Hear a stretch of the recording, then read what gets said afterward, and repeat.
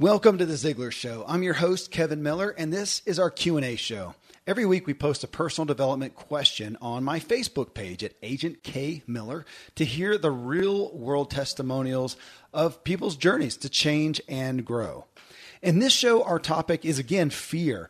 And I bring you today a live coaching session on fear and doing it scared with Ruth Soukup. In episode 691, she and I dug into her fear archetypes that she just brilliantly outlines, and the reality that we all do have a type of fear, some types of fear. Well, for this Q&A show, I veered away from my norm, didn't ask an actual question. Instead, I asked people to take Ruth's fear assessment and report what they found. And you can find that assessment at doitscared.com/assessment. doitscared.com/assessment. Nearly 50,000 people have taken that assessment at this point. We added about 50 more. So our folks took the assessment and commented on Facebook about their results. And what a conversation. I'm here to say again, this assessment, it's one of the most valuable and eye-opening types of assessment or profiles that I've taken in as long as I can remember. Well, we categorized all the comments, and I asked Ruth to come back and read through everyone's comments with me. The big value and takeaway, I think, is just understanding where we have fear, where you have fear, where it's manifesting in your life, because it's going to be different for different people. Even the same type of fear is going to manifest differently. And overall, that's what we found. People saying, first off, the assessment nailed them for the most part and how they're working to deal with their fears. But the discussion with Ruth just added the dramatic insight into how we are all so unique. And even when sharing the same category of fear, it can still play out different, or we can still have different responses. It's just not all apples to apples. So it was so insightful in understanding how we deal, again, how we engage with our own fear. And again, the point is understanding your fear, let's say propensity, and learning how to do it scared. Go forward scared. And achieve what you desire in the face of that fear, maybe until you don't even recognize it anymore. I'm a foodie, and I enjoy learning about the process that brings great foods and beverages from idea to the table. And then I like tasting them and learning the nuances of what creates the most significant tastes, from coffee to cheese to distilled beverages. I did a tequila tasting in Mexico, and recently bourbon. Heaven Hill bottled in bond bourbon really impressed me from the story to the taste. I grew up in Kentucky, where horse racing and bourbon are famous, and I got introduced to Heaven Hill bottled in bond bourbon. It's produced by Heaven Hill Distillery, which has been and still remains family-owned since 1935. And I'm impressed with the bourbon's ultra-rich, smooth taste. And right on the bottle, it states that this bourbon is 7 years old, which is actually 3 times longer than what's required to be certified as bottled in bond. I feel with beverages, the longer the prep, the better the taste. Being a bottled in bond product means it must pass a list of 7 requirements that set the standard for this quality bourbon. So look for it at your local store. Heaven Hill reminds you to think wisely and drink wisely. Another day is here, and you're ready for it. What to wear? Check. Breakfast, lunch, and dinner? Check. Planning for what's next and how to save for it? That's where Bank of America can help. For your financial to-dos, Bank of America has experts ready to help get you closer to your goals. Get started at one of our local financial centers or 24/7 in our mobile banking app. Find a location near you at bankofamerica.com/talktous. What would you like the power to do? Mobile banking requires downloading the app and is only available for select devices. Message and data rates may apply. Bank of America N.A., member FDIC.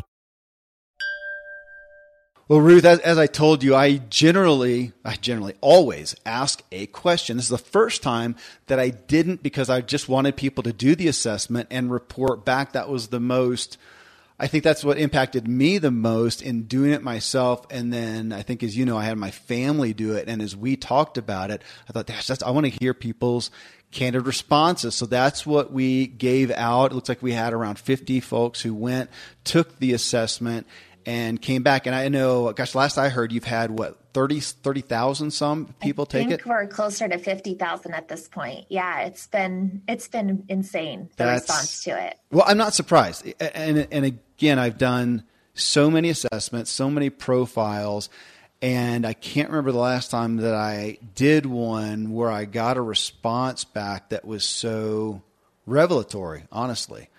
And I think that's what people found out here. So, I was sharing with you a little bit, and I wanted you to go ahead and comment on the show here. So we sent those out, and I know you do have stats on what the norms in our culture, what the majority responses are.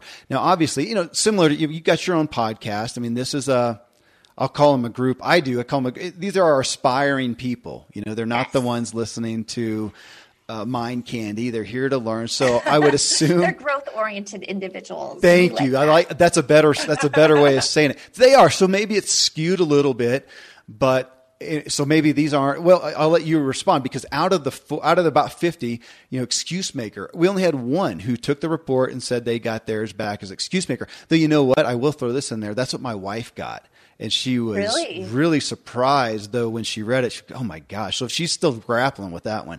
Outcast. Some of them feel a little more shaming than others. And so you have to be really careful about not taking this as a shaming experience, but more as a learning experience and getting insight into yourself. So, because that's what growth is all about. It's being willing to hold up the mirror and go, okay, where can I use this to help me grow even more? Well, it's interesting. I want you to comment more on that as we go through this, because I think shame. Yeah, it's easy. Even for myself, for what I got. Well, and I was, so on Outcast, that's me. I think you said that's you too, right? Yep. Outcast, only 4 out of the folks who responded did that. And you said 50? Yep. So what percentage is that? 4 out of 50? I think that's math. I don't do that well. I know. I can't do it on the fly. 10% would be, that's 5%. That's 5%. Less than 5%. Oh yeah. That is lower than our normal. Okay. Than our normal percentage. But 50 is probably not a big enough sample size to have it be statistically valid. Granted. Okay.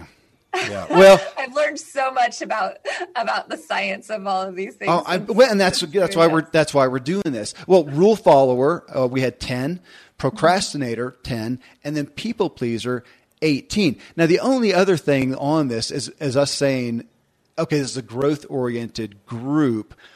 This is also Facebook. That's where I posted it. So these are the people who are more prone to be on Facebook. There's got to be some stats behind that. I have not looked at those. I assume we should throw that in too. I would say that there are people who are people pleasers are more prone to take action for a call to action, like taking an assessment on that. So that I would say that probably skewed the results a little bit. What we found, we did a beta version of this assessment when we were in the development phase, and we had, I think, about 3,000 or 4,000 people take the beta version. And with the beta version, we found that procrastinator was number 1 by far. I think that was normally about 40%. We had procrastinator as number 1. And then the next 2 were almost tied, which was rule follower and people pleaser. And then the outcast, which I think were about 20% each. And then the outcast was 4th with 15% of the population. And then the other 3, the self-doubter, the excuse maker, and the pessimist, had very small percentages, like in the 5% range. And so it's not uncommon that you would only have one excuse maker, only maybe not even any pessimists or self-doubters from that sample size, because those are smaller percentages. What we're finding now that we've had, we have the final version done, and now we've had almost 50,000 people take it. We're still tracking the percentages, and they have shifted a little bit. Procrastinators a little lower, and rule follower and people pleaser are a little higher. And so those 3 are almost equal now. Procrastinator is still number 1, but it's down to about 30%, whereas the other 2 are about 25% each of the population. But those 3 by far are the top 3. And then outcast is usually number 4. And then the other ones are still quite a bit lower. Okay, well, yeah, it almost makes me go back to what you said a minute ago on shaming. Like, should I feel more ashamed that I'm in the lower ranking of the majority there? But, I mean, we'll speak to that a little bit, because I think it is easy. And I saw this with myself, my own feelings and my family somewhat, where there are these feelings of like, oh my gosh, mine, the outcast, that I reject relationships before I get rejected. I'm not proud of that. No. Okay. No. And so, let's speak to that a little bit, because these are fear archetypes. So they do all have negative sounding names that aren't great. It's not, you can wear your procrastinator label or your people pleaser label or whatever it is with as a badge of honor. I kind of sometimes I am an outcast. I wear that a little bit proudly, but maybe that's just my inner outcast coming out, because for most people, I think it's not meant to be necessarily a badge of honor. It's where your fear is holding you back. So they all have negative sounding names. But that said, it's not intended to be something that should be a source of shame, because we all have fear. We all have a little bit of all 7 of these archetypes within us. And the other thing that's really important to understand about each one of these fear archetypes is that they each have something in them that is also serving us. There's something that aids us, that's helping us, that has been, it's not only been holding us back, but it's actually been serving us in some way in our life, which is probably one of the reasons that we tend to cling to that fear, because there's a part of that fear that's protecting us.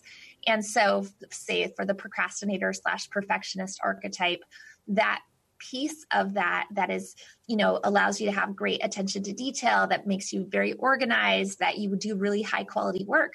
Those are all good, positive qualities. Those are things that can help you in your life too. They're not just holding you back. So it's really important when you're starting to look into these fear archetypes to understand that there is a part of that that's helping you, and you want to maintain that and keep and hold on to that part that's helping you. But you do need to learn how to mitigate the part of it that's holding you back and keeping you stuck from actually stepping outside your comfort zone or going after these bigger goals and dreams. Okay, well, on that, let me ask a question, because let's take personality profiles, like the DISC profile. That's the one that I grew up with the most.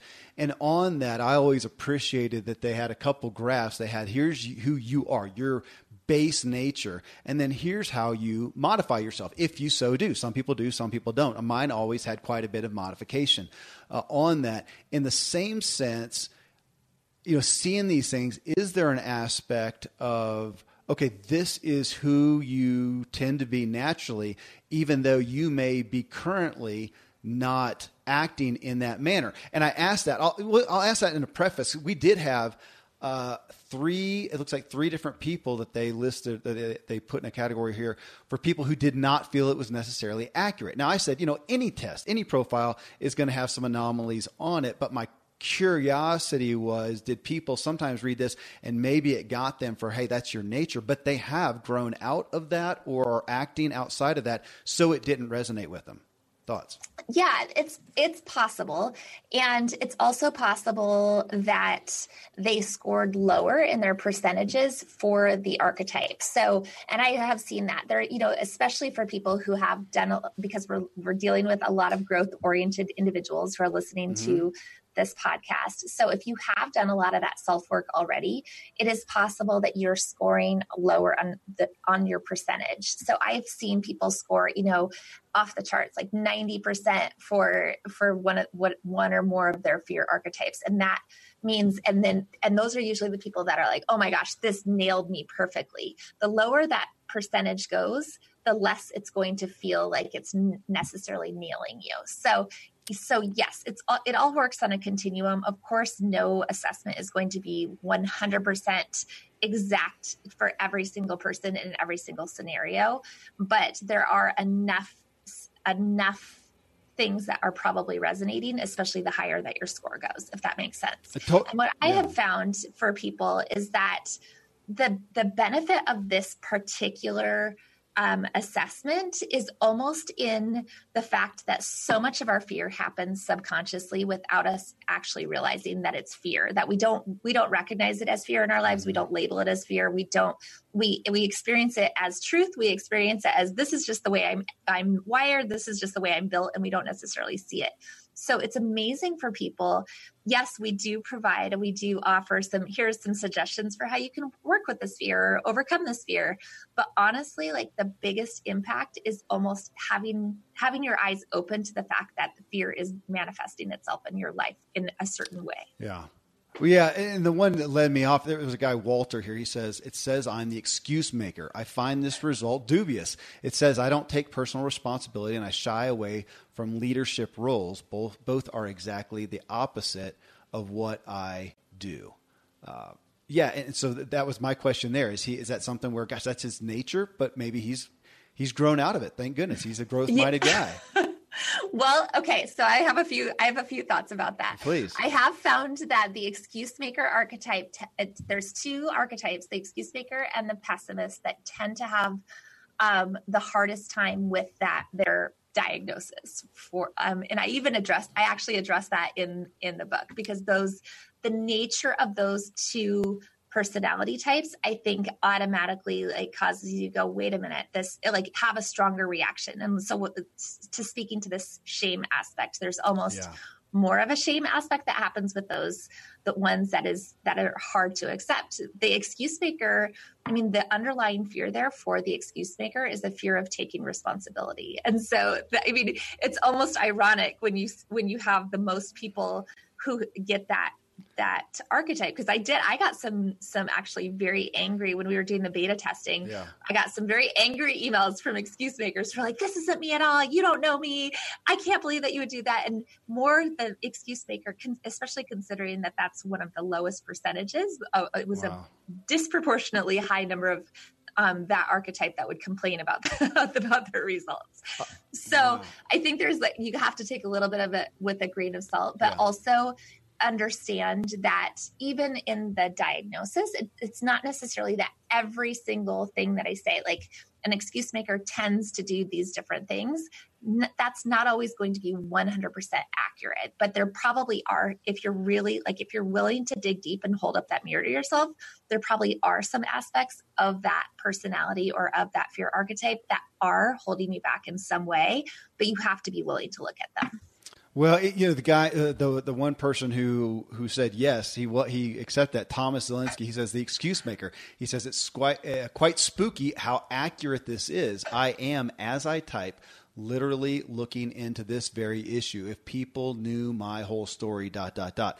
And I wondered, how, when you look at this, how much credit, value, weight do you give to the nature versus nurture aspect of this is who these people came out of the womb as to some degree, or because of circumstances they grew into this? We have somebody that we'll get to here that said, who referenced their I think modeling after their father, the influence there. So to ask that, because he's talking about if people knew my whole story, where are your thoughts on that as far as, again, just a natural reaction, or because of you tend to see XYZ, excuse makers often had XYZ in their background or something like that? Yeah. So we didn't specifically test for that nature versus nurture. We haven't done like the actual research and had a chance to explore that fully within our research. So anything that I say right now is pure speculation on my part, but we'll call it evidence-based. Okay. Yes. Evidence-based. My hunch and what I've watched is I think it's a little bit of a combination of both. I think that there's a lot that happens within the way that we're raised, or with the experiences that we have as childhood or in school or with peers. Like different things can definitely play an impact. And the fact that, some people do, like, maybe had a great mentor in their life that maybe they were one way at one point, and then all of a sudden they had somebody else that changed their mindset and changed the way they started looking at life, or got them to start thinking about something else. So I think it's definitely changeable. I don't feel like these fear archetypes are set in stone.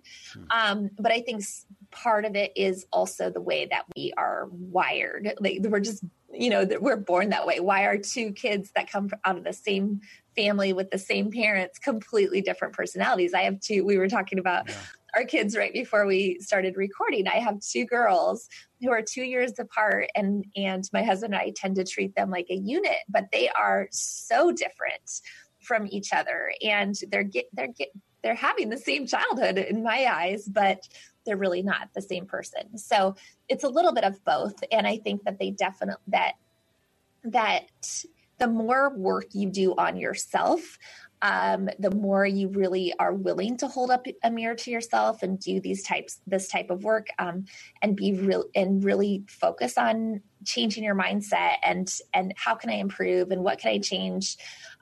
you can actually change the way fear is manifesting in your life also. You might have natural tendencies towards one fear archetype more than another, or it could change completely, or maybe it just sort of, your percentages go down.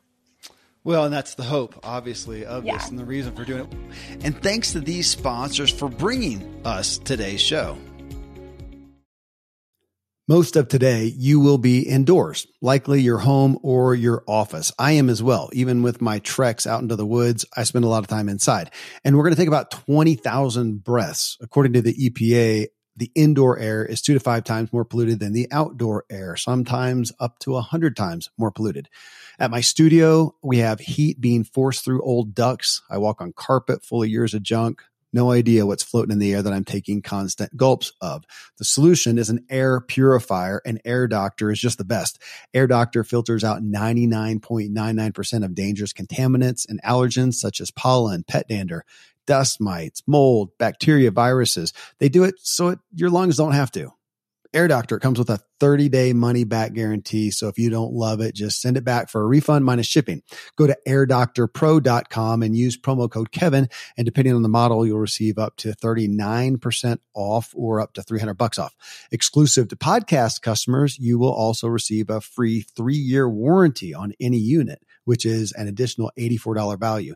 So to get this special offer, go to airdoctorpro.com. Use promo code Kevin. airdoctorpro.com, promo code Kevin. Thankfully, the days of building a business website, then having this massive endeavor to integrate an online store are gone. Today, Shopify has fixed all that.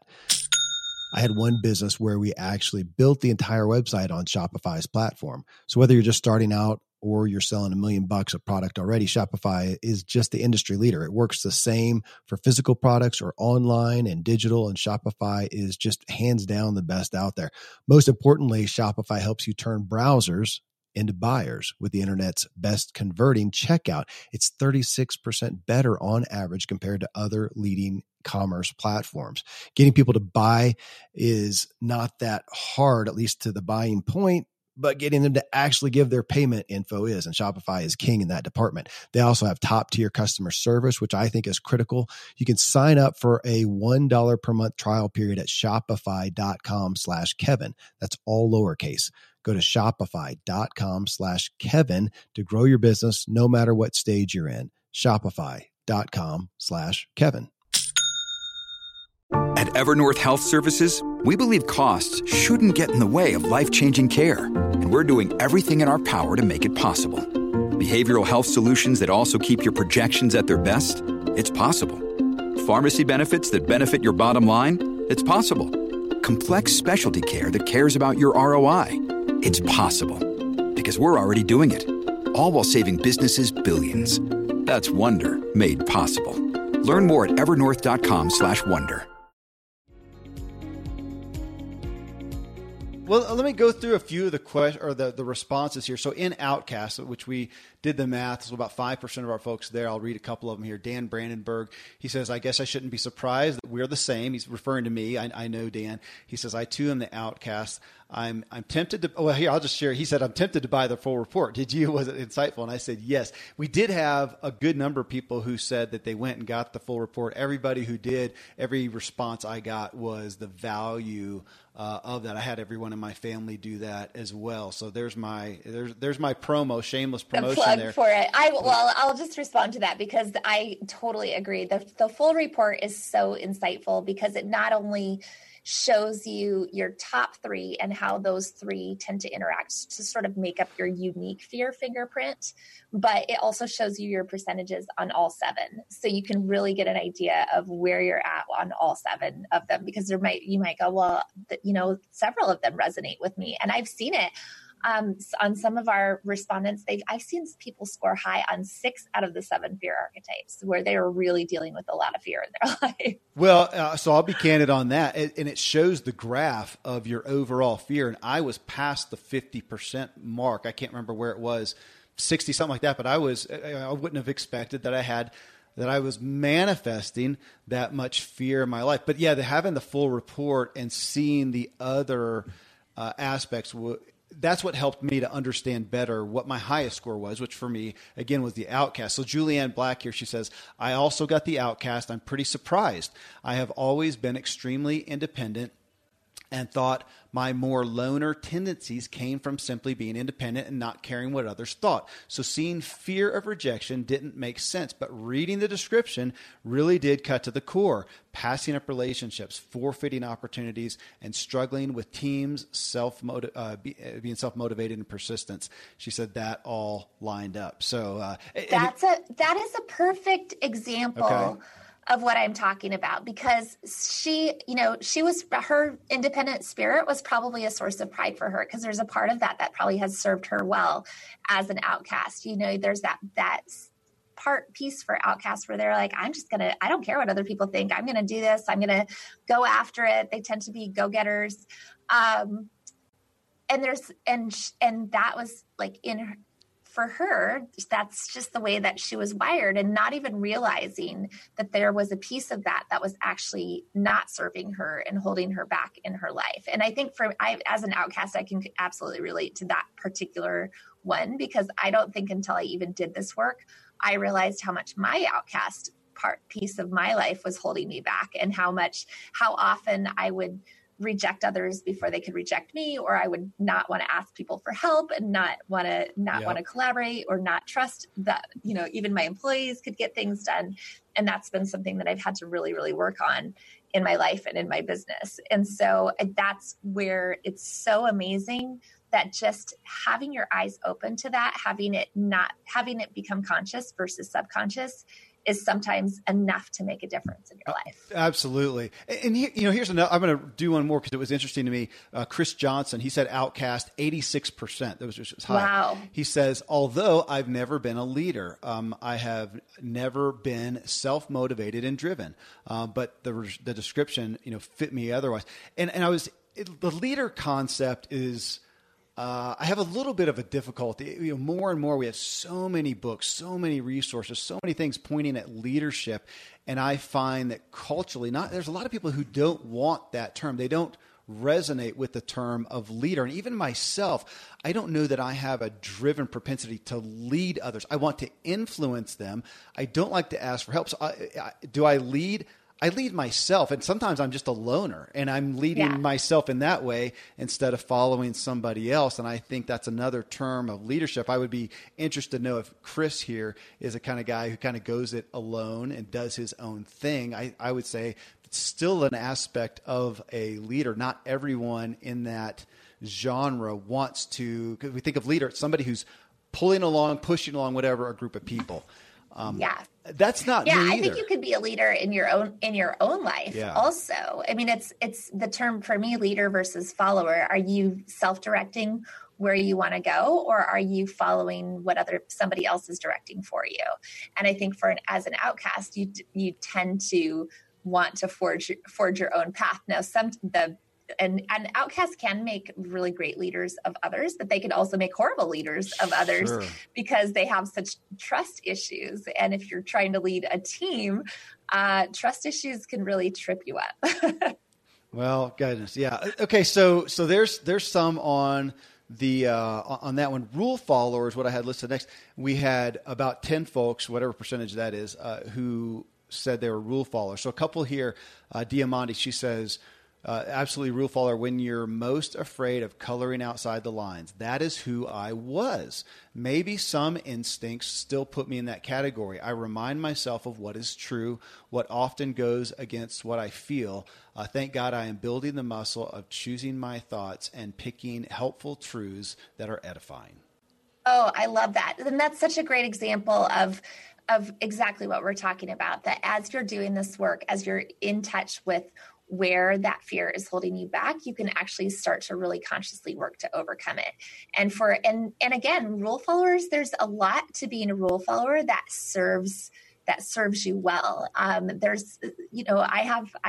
have a lot of students who are rule followers, and some of my most successful students are rule followers, because in my blogging course, I tell people, like, you need to do the steps, you need to do every step and follow follow the steps step by step. And those are the people that do it. They follow all of the steps and they see the success because they're like, okay, I have this framework. So if you as a rule follower know that about yourself, then you can find ways to help yourself by saying, okay, I just need somebody to give me a structure or give me somebody to follow, and then I can follow through on it and actually accomplish what I want to accomplish. Goodness. And those are people who I've found I need in my life, but they have a very difficult time dealing with me because yes, rule followers and outcasts can have like a big, I have probably more than one, but specifically one of my kids. And it was difficult because I caused a lot of instability. I had a really hard time leading him because I would just say, look, here's what I want done. Here's the end result. Just go do it. And he's well, how? I don't know how. I don't. You're going to figure it out. And it caused instability. I see that with employees. So it's a struggle. Well, here's another one I think you'll like. She says, Sophia Hyde. I got rule follower. I can definitely see that when I look back on past experiences, I actually had one major failure in business. And when my husband and I talk about it, it's because I didn't take the steps I knew in my gut were the best actions. Instead, I was too eager to please the coaches I had. Social media was changing the industry, and as a millennial, I should have led the pack. Instead, I followed the rules they handed me and didn't want to disrespect their coaching. So I listened and missed some major opportunities. It wasn't until I quit the business and was able to see it from the outside, and that my fear of disappointing my leadership cost me my success in that business. Wow, that's powerful. And that's a powerful realization to come to, to see that side of it. Like, again, it can be the double-edged sword. So as a rule follower, that's such a great warning too. You better make darn sure that the person that you're listening to, if you're a rule follower, if you need to have a structure, is somebody worth listening to. Like, make sure that your authority figure is actually the authority that you want to be listening to, that they know what they're talking about. I tell people that all the time before signing up for a course. You need to ask yourself two things. And this goes for any course that you're taking for any subject matter. It is, number one, is this person somebody that I can learn from? Is their teaching style, like the way that they talk, the way that they teach, does that mesh with the way my brain works? And everybody does free trainings or free webinars, like go on those. Find out, is this somebody that is actually talking in a way that is making sense to the way my brain works? That's number one. Number two is this person getting the results, and are their students getting the results that I want to get in my own life, my own business? Because if you're not seeing those results, if they're all smoke and mirrors and like big talkers, but not actually showing actual results, then run far, far, far away. So that is how you know whether or not a course is worth taking. That's great. And this is why I wanted to do this, is to make sense of people who are grappling with the results and they see some. Well, here's another one. Veronica Hatton, she says, the rule follower was a 46% match. And this is interesting. She says, not sure I agree with that, as I've always gone full force into life. And when anyone has told me, but there are rules, my response every single time has been, rules are meant to be broken. But on that note, when I do things, they do have to be done in a certain way. I know, which to me, that was the telltale thing, because I am not a rule follower and I have no certain ways on anything. I don't care. Just get the result. Knock yourself out. Do it however you want. And so for her to say that, I thought, that belies a little bit there, huh? Yeah. Interesting, though, that she was 46%. So that's actually on the lower end. That's below 50%. So she has definite rule follower tendencies, but she's not like a 90% rule follower. A 90% rule follower would not say rules are meant to be broken. A 90% rule follower would be like, oh, rules are meant to be followed all the time. And there is somebody out there who is waiting to crack down on me if I break a rule. It doesn't matter what the rule is. Okay. Well, this one brought up a question that I had. Actually, it came from my wife, but so I'll read it. Judy Tootin, she says, I got a 60% match for rule follower. The positives resonate with me, and I can see myself as a play it safe, follow the rules gal. I also see why I'm only a 60% match. I don't fear others' opinions. I don't have a problem giving myself grace, probably give myself too much.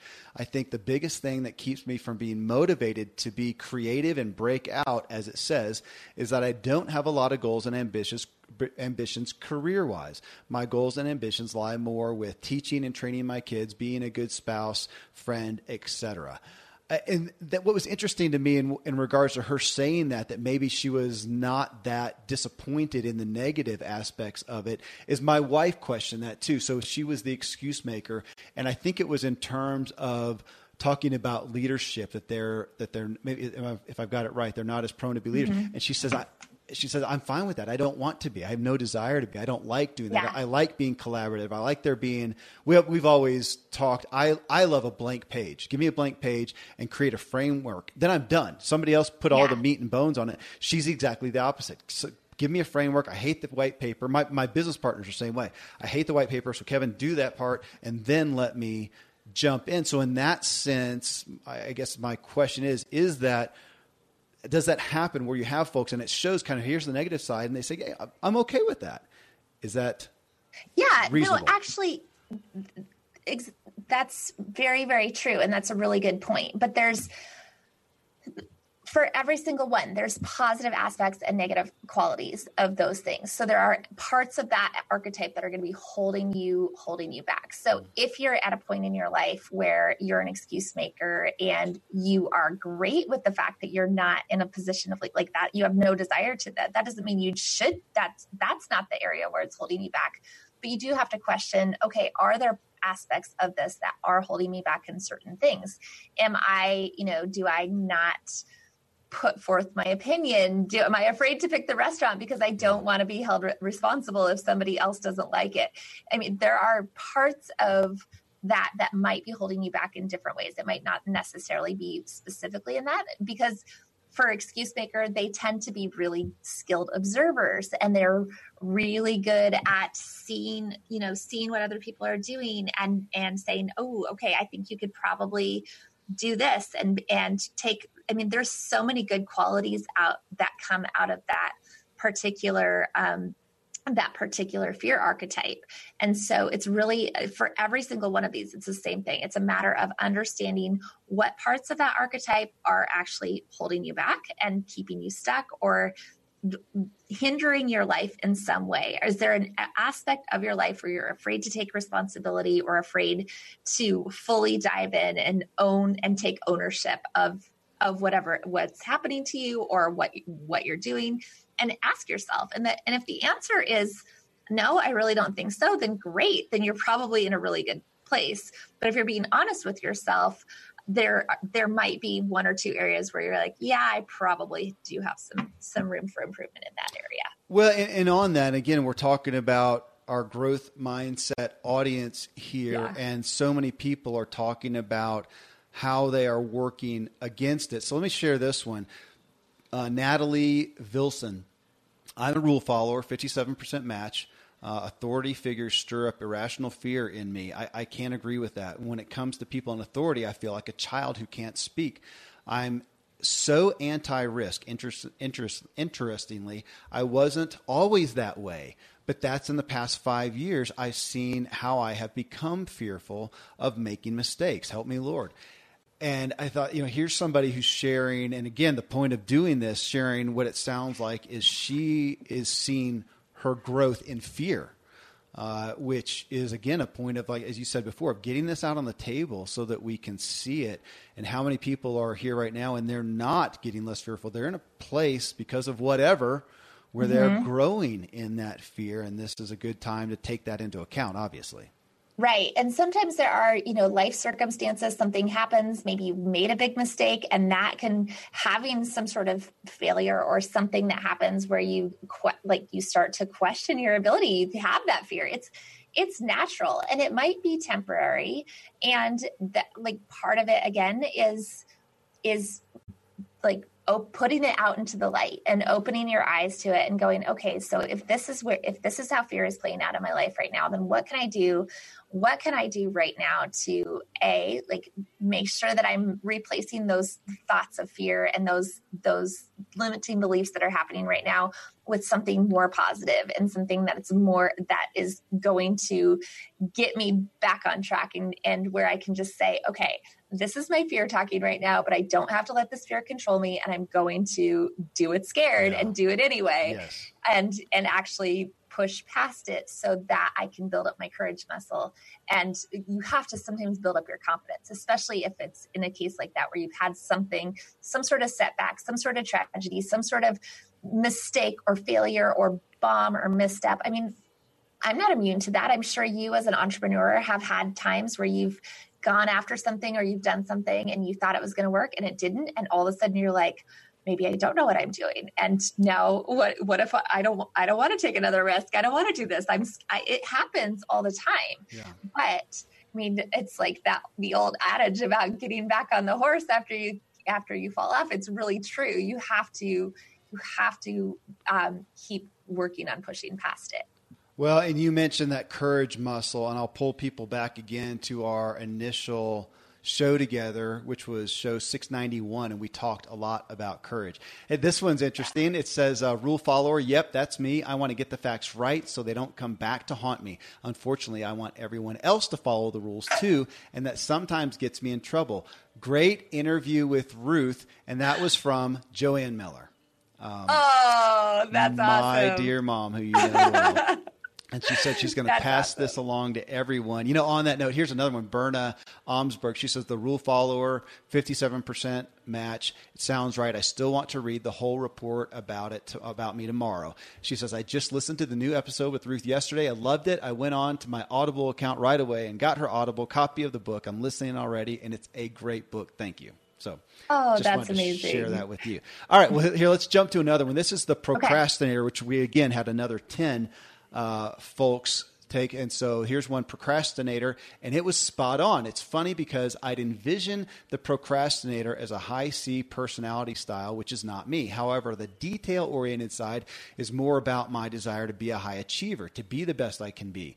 So when I have a big project or task, I tend to take a long time prepping for it or procrastinating. And when I do start, I hyper-focus and work like crazy to make it something I'm proud of. I can be very particular about how I want to do something, and if I have high standards for myself, so oftentimes I tend to delay it until I can put all of my attention to it, and then I'm super work mode, knock it out. It's rare I miss a deadline I set, but it's pretty common that it's last minute. That was from Ashley Logston, my sister, who I believe you also know. That's awesome. Yeah. That's awesome. Yeah, that she basically described the classic procrastinator archetype right there. And a lot of times people are surprised when they get that.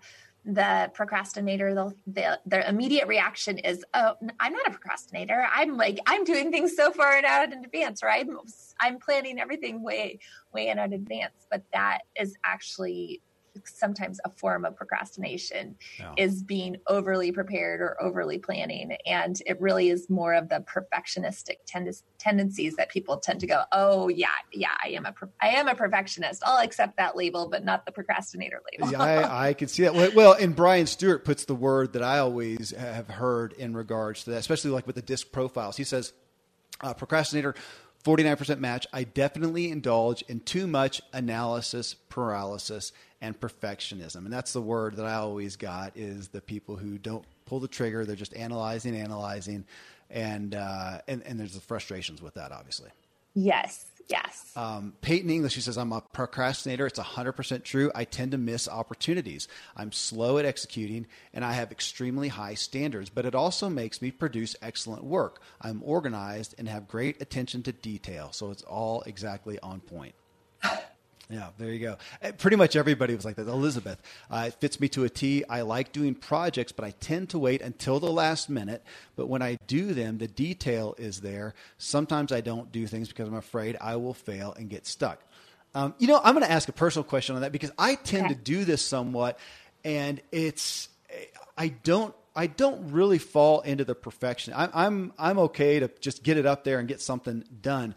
but I will procrastinate. Sometimes I have wondered if it's just, I like the pressure of it. It's what kind of gets me finally focused and get rid of the distractions is the pressure of that. I don't know where that fits in. Is that still part of the outcast? I don't know that I would necessarily call that a fear-based personality type. Like this, for the specific fear archetypes, the procrastinator archetype that's where you're actually like getting held back because you're so afraid of making a mistake that you will overly prepare or do things.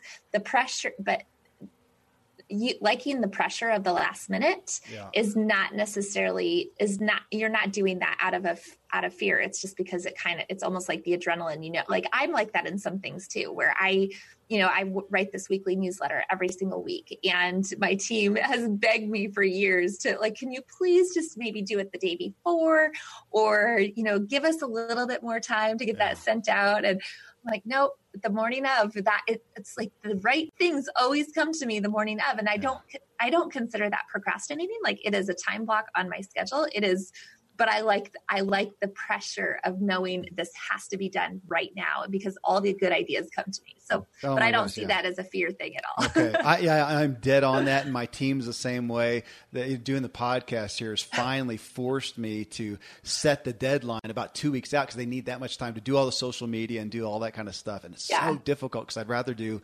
last minute. Well, I have one more question on this category. Elizabeth Sickler, she says, I think my results go with my Enneagram type. I'm a 1 and a procrastinator. I fear failure or doing it wrong or not well enough. She talks a little bit more about the Enneagram, but I was just going to refer again. We've mentioned personality types.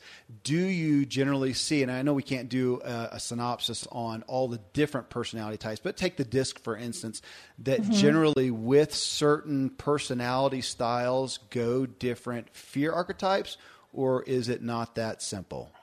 I haven't done enough research on that either to know what the answer is on that, to see, to cross-reference people's results. I think it would be really interesting. I do, and haven't done DISC, so I'm not super familiar with that particular one. And I'm also not super familiar with Enneagram, which I know is like the Nashville, that is the Nashville crowd's like ultimate. I know. I don't know mine either. I think I did it once, but anyway. Yeah, I know that I'm a 3, but I don't know if that like corresponds to. Okay. Are you also a 3? I don't know. I don't remember. You don't know. You don't even know what your number is. So I don't. I'm sure there probably is some correlation to that, but again, I feel like it's also measuring some different things. So there might not always be exact correlation. But I have found too that people who are high fact finders, like if you talk about Kolbe, I don't know if you're familiar with Kolbe at all, but people who are high fact finders, I've also seen that tend to be have more of the procrastinator archetype. But again, it's measuring different things. Okay. So. Okay. Who knows what the overlap is? I think that would probably be really there's somebody else's study. They can do that and write their own book. Yeah. Well, people pleaser was our last category, and we had 18 people, so we had a big majority, interestingly, do that. Literally the first person who responded to that, she's Lorena Moore. She says, "People pleaser. Let me ask around and found out what my people think about that." Which I thought was funny. Another one here, Liza Naylor. She says, "People pleaser. Ugh. I have worked hard to become my own person and find my own voice. It's disheartening to see people pleaser. Might as well have said wallpaper. Although, frankly, a simple test doesn't really reflect all of our complexities, but it is a snapshot. I'm working to find my voice and work towards an impactful life." Well, that's a harsh talk about shame. Back to that. When you need mealtime inspiration, it's worth shopping Kroger, where you'll find over 30,000 mouth-watering choices that excite your inner foodie. And no matter what tasty choice you make, you'll enjoy our everyday low prices, plus extra ways to save, like digital coupons worth over $600 each week. You can also save up to $1 off per gallon at the pump with fuel points. More savings and more inspiring flavors make shopping Kroger worth it every time. Kroger, fresh for everyone. Fuel restrictions apply. Yeah, which is amazing because a lot of people, for the people pleaser one, a lot of people will go, "Oh yeah, that's totally me. I'm such a people pleaser," and they'll almost wear that as a badge of honor. Like, yeah, I'm a people pleaser. So it's interesting to me to see the shame attached to that too. Mm-hmm.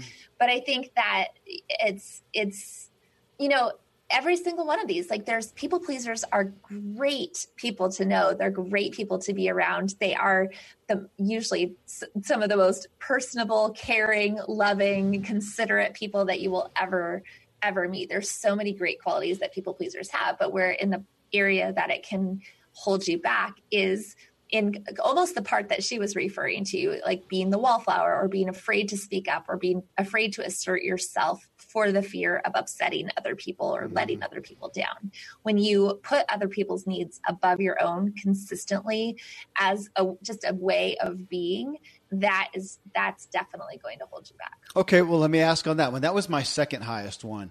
Mm-hmm. And we've talked about, my wife and I specifically have talked about that in recent months because some of it rings true into that, but she kind of pushed back on it. She said, Kevin, you're just really conflict averse. One, now I don't like people to think poorly of me, but I'll still push and do what I want to do. But on the people pleaser, it's almost, we've been grappling with, it's almost more of just a self-protection aspect. And what I end up doing is just not being honest with my feelings because they may offend somebody. It may cause friction. I don't like conflict. So I am often not honest with my feelings. And that has its own. Well, and part of that is also like and I would guess that the rejection aspect and the people pleasing aspect are kind of interplaying there a lot. And so outcasts can be totally not people pleasers at all. Like I'm an outcast, but not a people pleaser. So I don't struggle with that. I love conflict and I probably too much. Okay. I am not afraid of conflict one bit, which sometimes to my detriment. But in that aspect, I think I'm going to guess that like you will not speak up or have the conflict with people, but then you'll just go out and like do your own thing almost in a passive aggressive 100%. way. Yep. Passive. Yep. So those two are definitely, and that's why the full assessment is so interesting because it actually speaks to that and how your top fear archetypes are working together in different ways. So your outcast and my outcast look different because of the way that our second and third archetypes are playing out also. Well, and there is the reason, promotion shamelessly again of getting the full report because like this, Vanessa Stewart, and I actually, I know Vanessa a bit and she says people pleaser. She said that fits me perfectly. It's something I've known about myself for a long time. Even though I know it, it's still hard to stop making decisions based on what others will think about me. And that's absolutely not me. As a people pleaser, I am going to make my own decision regardless of what anyone thinks, but I probably won't talk to them about it and have conflict. I'll just go do it. Yeah. So different than her. And yet we both are so high on the people pleaser, but there's a bunch of people who responded about that. The pressure of making decisions based on what others will think about me. That's going to influence a lot of things. Yeah. And that's so interesting it's so interesting when you start really diving into this and the way that it plays out for each person and how that can be such, because for me, as a non-people pleaser, that does not resonate for me at all. I do not feel like whatever that feeling is of being worried about what other people are going to think, I do not have it. That does not strike me. But when I talk to other people about my fear of asking for help, that for so many people does not resonate at all. They go, why would that strike fear in you? Why would that be hard? That doesn't sound hard at all. And so it's so important for us each to understand that the way that we experience fear is very personal to each person. And it feels 100% real. It is your truth. And even if you're not necessarily identifying it yet at this point in your life as fear, this is just the way that I am. Like it is happening. And so the more you can get in touch with that, the more you're then able to create the solutions and actually start to go, oh my gosh, okay, my eyes are opened. Here's what I need to do next in order to stop having this hold me back in life. And that's what I so often have been coming to in my later years is realizing, why do I keep doing the same things over and over and having to go back and figure this stuff out so I can better understand it and therefore then do it differently, do it scared, not overcome it all. But Yep. we started off talking about, or I brought up the aspect, that nature versus nurture type thing. And it was from Kim Duncan here. She's the one that brought it to my mind. She said, people pleaser was her number one. I worry way too much about what others think. I come by it. Honestly, I see a lot of the same things in my dad. So again, I'll ask you again, is that relevant to put that much weight on an example you've been shown, as opposed to, like you said too, I've got a bunch of kids and I see them all in the same environment, very different naturally. Yeah, I think there's a lot of the aspects of it that are just like the way that we are wired is we're wired a certain way. I think the fear archetypes are impacted by experiences that we've had. And, especially there's some more than others. Like for instance, the pessimist archetype specifically often comes, like the people who score high in on the pessimist fear archetype have experienced, some extreme hardship or extreme poverty or tragedy or something in their life that has gotten them to a place of just wanting to give up and thinking, why should I even bother? I'm just going to get hurt again. Whereas, and that could have been childhood trauma. Whereas somebody like a people pleaser, that might just be the way that you were wired. But it also could have been impacted by the fact that if your parents were always fighting and you were the one who was trying to make it okay all the time as growing up as a child, or it could have been the thing that was modeled for you. There's so many different aspects that come into play in that. I don't know that you can necessarily just pinpoint it and say, this is the way I was born, or this is only a result of how I was raised, or this is only a result of the things that have happened to me in my life. Goodness. Well, here's another one. Dan Moyle, he says, no surprise here. I'm a people pleaser. I've also been called peacemaker.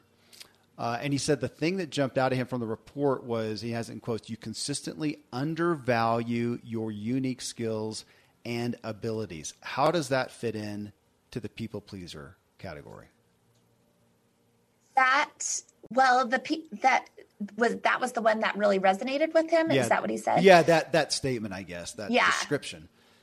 I think that's where when you're working to please other people, you're not necessarily building yourself up or putting yourself first. You're constantly putting other people ahead of you or their needs ahead of yours, that's a problem, and there's an aspect of that. Again, there's an aspect of that is serving you because you want to be liked. You want to have great relationships, and you probably do have great relationships. You probably are well liked. And there's what's bad about that part of it. Well, the part that it can be harmful is where you're so valuing other people's opinions and other people's needs above your own that it's to the detriment of the things that you really want to do, or even not even allowing yourself to think about the things that you want to do because you're so worried about taking care of everybody else's needs. And I see that a lot with moms who get to a point where their kids get a little bit older and they've spent so much of their lives who are thinking and caring for their family and raising their family, and all of a sudden they go, I don't know who I am anymore. I don't know who I am, and I don't know what I want. And they try to seek that out from other people. Okay, here's two that line up exactly with what you just said. Jennifer Meisel, she says 49% people pleaser. It's pretty accurate when it comes to wanting everybody to like me at work, wanting to please all my clients and going way, she has way over and above to please a client at my expense, she says. And right after that, Christine Apple, she says, people pleaser 69%. Yep, I have a hard time saying no to people who ask me to do something. However, I hate asking people to help me. I'm independent and usually do not have a problem completing my to-do list, yet I do not have enough margin to do the things I really want to do or to do the long-term goals. And Ruth, that one hits me personally, and there was kind of a personal crucible a few years ago for me, hitting on my own, I'll call it Superman, God complex, whatever. It was a lot of my identity is that whether it's I boss or I spouse or I as father, I fix everything. I do everything. And I'm going to do whatever anybody needs. I'm going to get it done. And I did it and I did it and I did it to where I had no boundaries, bottom line. That's what brought me into that term and reading, there's a lot of books on that.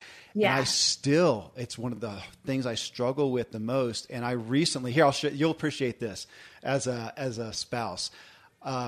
It wasn't long, 2 months ago, my wife and I have to remember what we're doing. I don't know, but she asked me to do something. And I said, sure.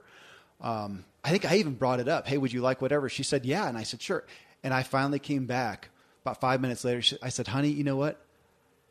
If I do that, I can't do that with a good heart. I don't want to. And it's just there's my nature to do something, to offer it even. And yet I'm going to do it with bitterness. And there's what I do. And she said, I have never loved you more. True story. Oh, that's amazing. Yeah. I love that story. And I think that is so true. And that is the one of the biggest dangers for people pleasers, because everybody has a limit. And if you're constantly putting everybody else's needs above your own, there is a point where the bitterness will happen or the anger or the resentment, or there will be a point where you are just mad, and it can all come kind of boiling to the surface in dangerous ways. So yeah, it's hard for a people pleaser. The conflict aspect is really hard for people pleasers, of fighting back. We deal with that a lot with my team and I've realized, and I think this might be an outcast trait. I hire a lot of people pleasers. Wow. And so, but then we also talk about a lot with our team, like the importance of constructive conflict and the importance of, fighting for the best ideas. And that is important for a team to be able to do that. But it's hard when you have a team of people pleasers who are so nice and so accommodating and wanting to get along with people all the time, that we don't necessarily get to those points. So that's something that we have to actively work on as a team constantly. How can we add more conflict? How can we mine for that conflict? Well, it's interesting, to think about job roles, because if you've got some business that's customer service focused, which I imagine yours has a lot of that within it, you want those people. And yet if you are somebody who's doing codes on homes, a home inspector or something like that, and you don't want that type of person. You want the person that's going to say it like it is. Yes. I'm going to end on one here, and I'm not even going to read her whole thing, but just to let us end on a big piece of this. When we talk about fear, we're so much talking about overall our own self-image and all the good and bad around that. Susan Bennett here, she says, I'm a people pleaser. I derive my value from what others think of me. That pretty much hits the nail on the head. And she goes on to talk about that a little bit. I won't read the rest of it, but she is just really talking about self-image, and so much, even this, talking about the people pleaser, and me just talking about my own propensities in this, and my self-image is wrapped up in it. We're talking about what she is saying here, that where do we let this fear come in and bring our self-image? I mean, I've got to think that that's, at the root of what you're trying to do. It's of course to help people perform better, but it's how they view themselves. I mean, again, you started this thing off with shame, and it's pretty telling when that's a primary perspective vernacular that comes out from people when they see this. Yeah. Yeah. Oh, so true. And it really is. It all comes down to how we view ourselves and what we believe ourselves capable of, because ultimately that's really where what fear is and what fear does to us. It ruins our self-esteem. And when we can start to push, because the opposite of fear is confidence. And so when we can start to build up that courage muscle and actively practice even small steps is related to our biggest fears and related to these specific fear archetypes where fear is manifesting itself in our lives, where we can actively work to say, okay, I'm going to push myself here in this one area. If I'm a people pleaser, I am going to push myself to maybe speak up a little bit more, or maybe say no a little bit more, or do these things, because every time you do it, it gives you a little bit more courage and a little bit more strength to do it the next time. And I mean, you're the perfect example. You had that moment with your wife where you said, I don't want to do this thing that I just offered to do for you, and I will do it with bitterness. And her response then, I'm sure, will give you the courage now to next time say no immediately, and you'll be stronger every single time that you can continue practicing that. Well, hey, everything I wanted more out of this. Thank you for the coaching session that we've gotten here. And I think that everybody who does the assessment should listen to this show, because it helps to grapple with those things that we resonate with, the ones that we're not sure about. Again, getting the full report, I recommend it to everybody. But Ruth, thanks for being back with us again and sharing your own giftings with us, your anointings. It's just, it's incredibly valuable. I'm so grateful that you brought it into our lives. Well, thank you so much for having me back. And yeah, I will come and talk about it anytime. Maybe we'll have to come do a follow-up show in a year or so and see how people are doing. It's a date. It's a date. Thanks so much, Ruth. Thank you. Well, there you go, folks. Master Fear Coaching with Ruth Soukup. Again, I can't encourage you enough to take her fear assessment at doitscared.com/assessment and check out her book, Do It Scared, wherever you buy books. Well, coming up next in show 697, we have our habits show, and we're back with Dr. Randy James. We just continue to hear it over and over again. I don't think we can hear it enough. We are the sum of our daily habits and rituals. In this episode, we talk with Dr. Randy James, whose main interview with us was show 695. It was titled, Do You Want to Be Weller? And here's how. Where we discussed how to get optimal performance out of ourselves so our bodies and minds are fully functioning. Well, in this episode, you'll hear how some of the core routines for Randy, with him and with his family, are, as he says, just the anchors for his life. And I, as one of his best friends, have gotten to witness it firsthand. Much of his family time, he tells us, is centered around meals and sports. Good sleep is his primary focal point for his own personal health. It's his weak area, actually, that he's trying to strengthen. His personal time is often made up of sports, reading, which is often done on a treadmill, a good meal, a movie, and some great wine. You can connect with him at a few places. His clinic is truelifemedicine.com. The new podcast that he and I have launched is the True Life Show, and the alternative health insurance revolution that you're going to hear about more and more and more is at truelifeprotect.com. Well, folks, till then, thank you, as always, for letting me walk with you as we inspire our true performance together.